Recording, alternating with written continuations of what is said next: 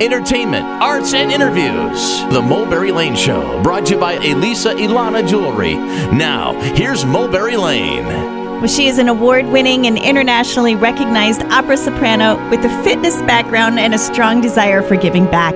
Alyson Cambridge has been hailed by critics as radiant, compelling, with a powerful, clear voice. She has performed opera roles of Musetta in La Bohème, Clara in Porgy and Bess, and Julie in Showboat on renowned stages across the world. She was recently a soloist on the nationally televised 75th anniversary Marian Anderson Celebration concert in Washington, D.C., but you may have caught her this past January at her critically acclaimed Omaha Symphony performance. She joins us now. She's an opera soprano and critically acclaimed, so better remember her name.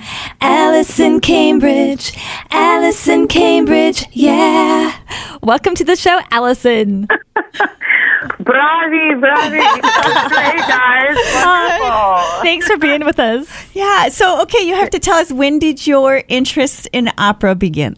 I should just say actually that I just started being interested in all forms of performance and music in general when I was a really little kid. I was always singing and performing and dancing and stuff around the house, and took piano lessons and violin lessons.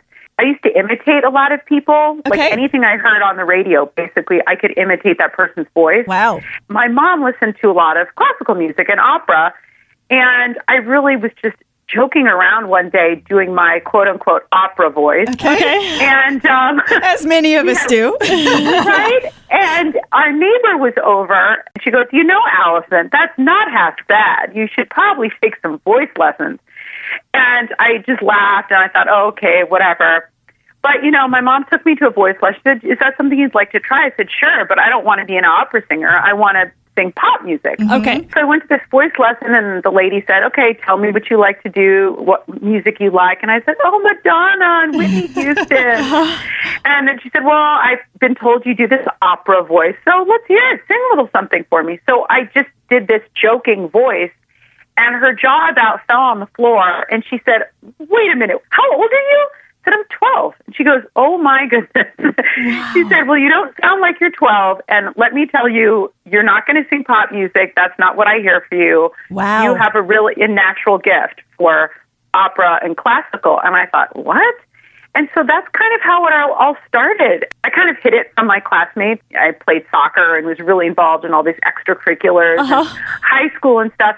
And only my closest friends knew that once a week I would leave campus and go take voice lessons at another school. Okay. And so then it wasn't until the end of high school when my chorus teacher said, I know your secret. And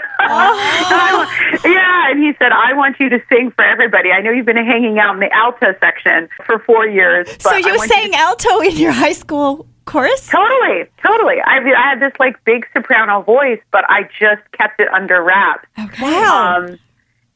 I did musical theater and all that kind of stuff, which was, just more straight singing. Right. It wasn't this opera stuff. Yeah. And then he said, Alyson, I want you to sing a solo in front of the school for your senior assembly. And I was like, oh my God. I thought I would be booed off the stage, and it was quite the opposite. And, everybody cheered, and then I did a senior recital, and sort of the rest was history. Wow. Went to college. And that's a great story. So throughout high school, you kept it under wraps because... I was on the soccer team. I did the musicals. I was, the president of a couple clubs. Yes. I had a great group of friends. And I just thought, okay, well, I don't want to be like the weirdo that also sings opera. Right. Because, I just didn't think people would think it was cool. Right. It sounds silly, but that's what I thought. Okay. So then what did your friends come up and say to you? What did they say after the big performance? It was hilarious. I have to tell you, I had physics class after that assembly. Okay. And they were like, oh my gosh, Alyson, can you shatter glass with your voice? I know. And I was like, well, I've never tried. Yeah, people just had no idea. And I said, well, yeah, guys, every Wednesday I have permission to leave campus for 2 hours. Okay. I drive 20 minutes to this other school, this prominent music school in Washington, D.C. I do my voice lesson, and my mom drives me back. And then, of course, when I started applying to undergraduate to go to college, I applied everywhere as a double degree student because I also thought I might want to be a lawyer and considered pre-law. But I was applying to all these amazing music schools and, prestigious universities. And then It was very funny because you have to understand, I went to a very academically centered school. Okay. And so when I got into some of these music schools, like Oberlin, for example, and they gave me a wonderful scholarship. Okay. I remember some of my friends saying, "Oh my gosh, Alyson just got into Oberlin. That's like the Harvard of music schools." So that was how they had to equate it. I was yeah. That's how they related. And I have to say, since then, it's been really great. I mean, I had a wonderful group of friends in high school, and a lot of them have, follow my career, and I sing in Washington, D.C. quite a bit at the Kennedy Center at Washington National Opera. And I'll have my friends who don't live in the city anymore, like their parents will come out to see the show. Oh my gosh, yeah, we remember when you were on Eller in Oklahoma. Right.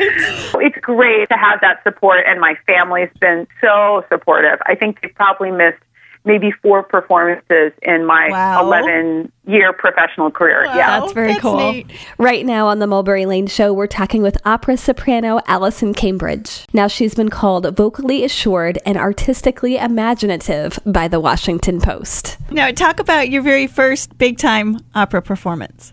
What was going through your head at the time?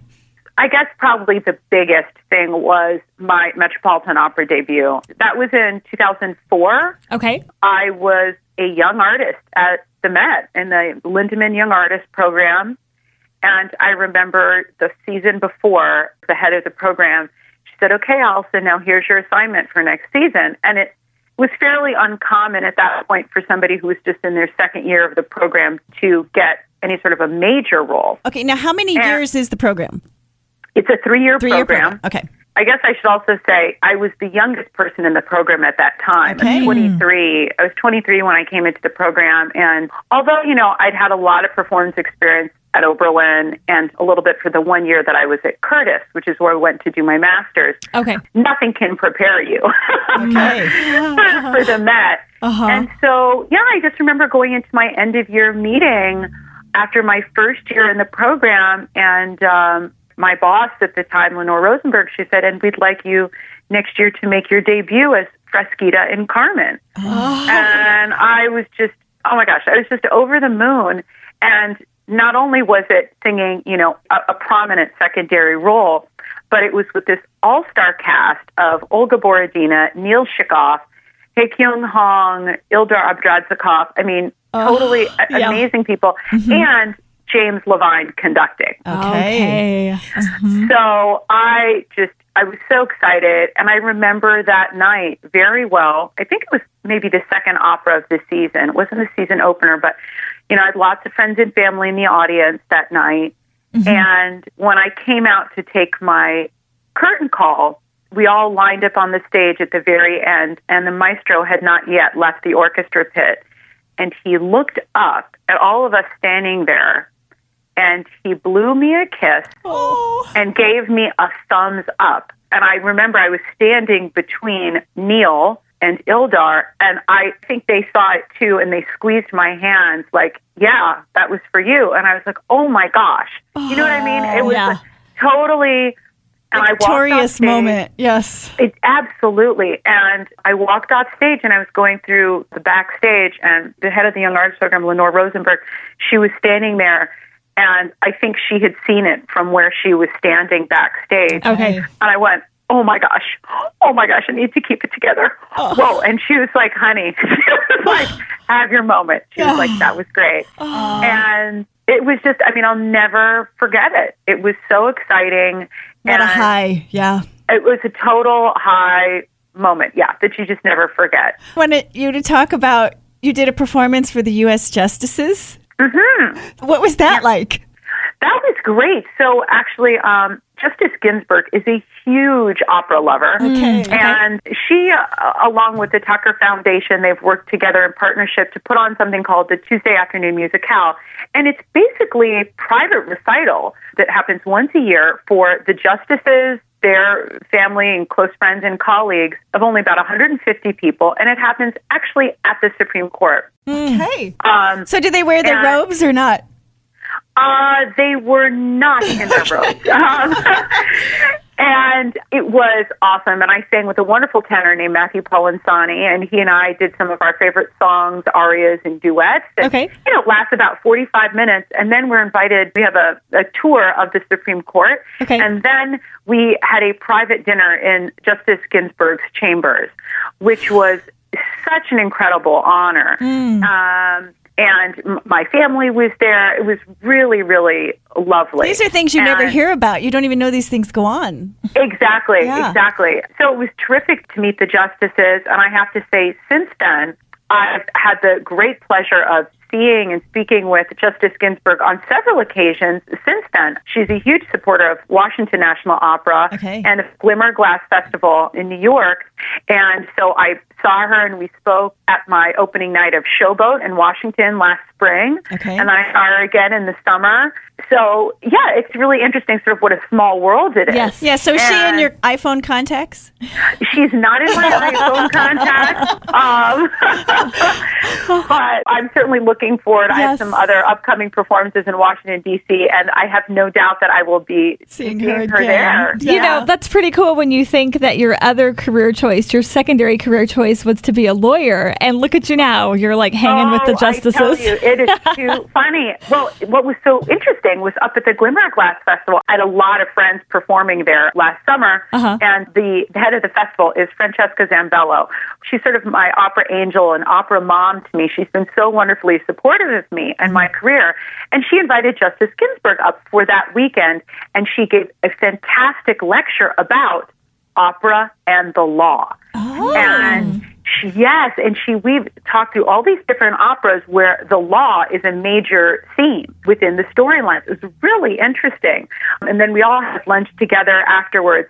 And it's quite funny because my significant other, he is a former lawyer who happens to be a major opera lover. Okay, perfect. So, yes, and I just thought, oh my, what are the odds? I was like, yeah, I was pre-law and ended up an opera singer, and you love opera, and here we are together. That's great. Meant to be. Well, stick with us here on the Mulberry Lane Show. We'll be right back with opera soprano Alyson Cambridge. She's noted for her powerful, clear voice by the New York Times.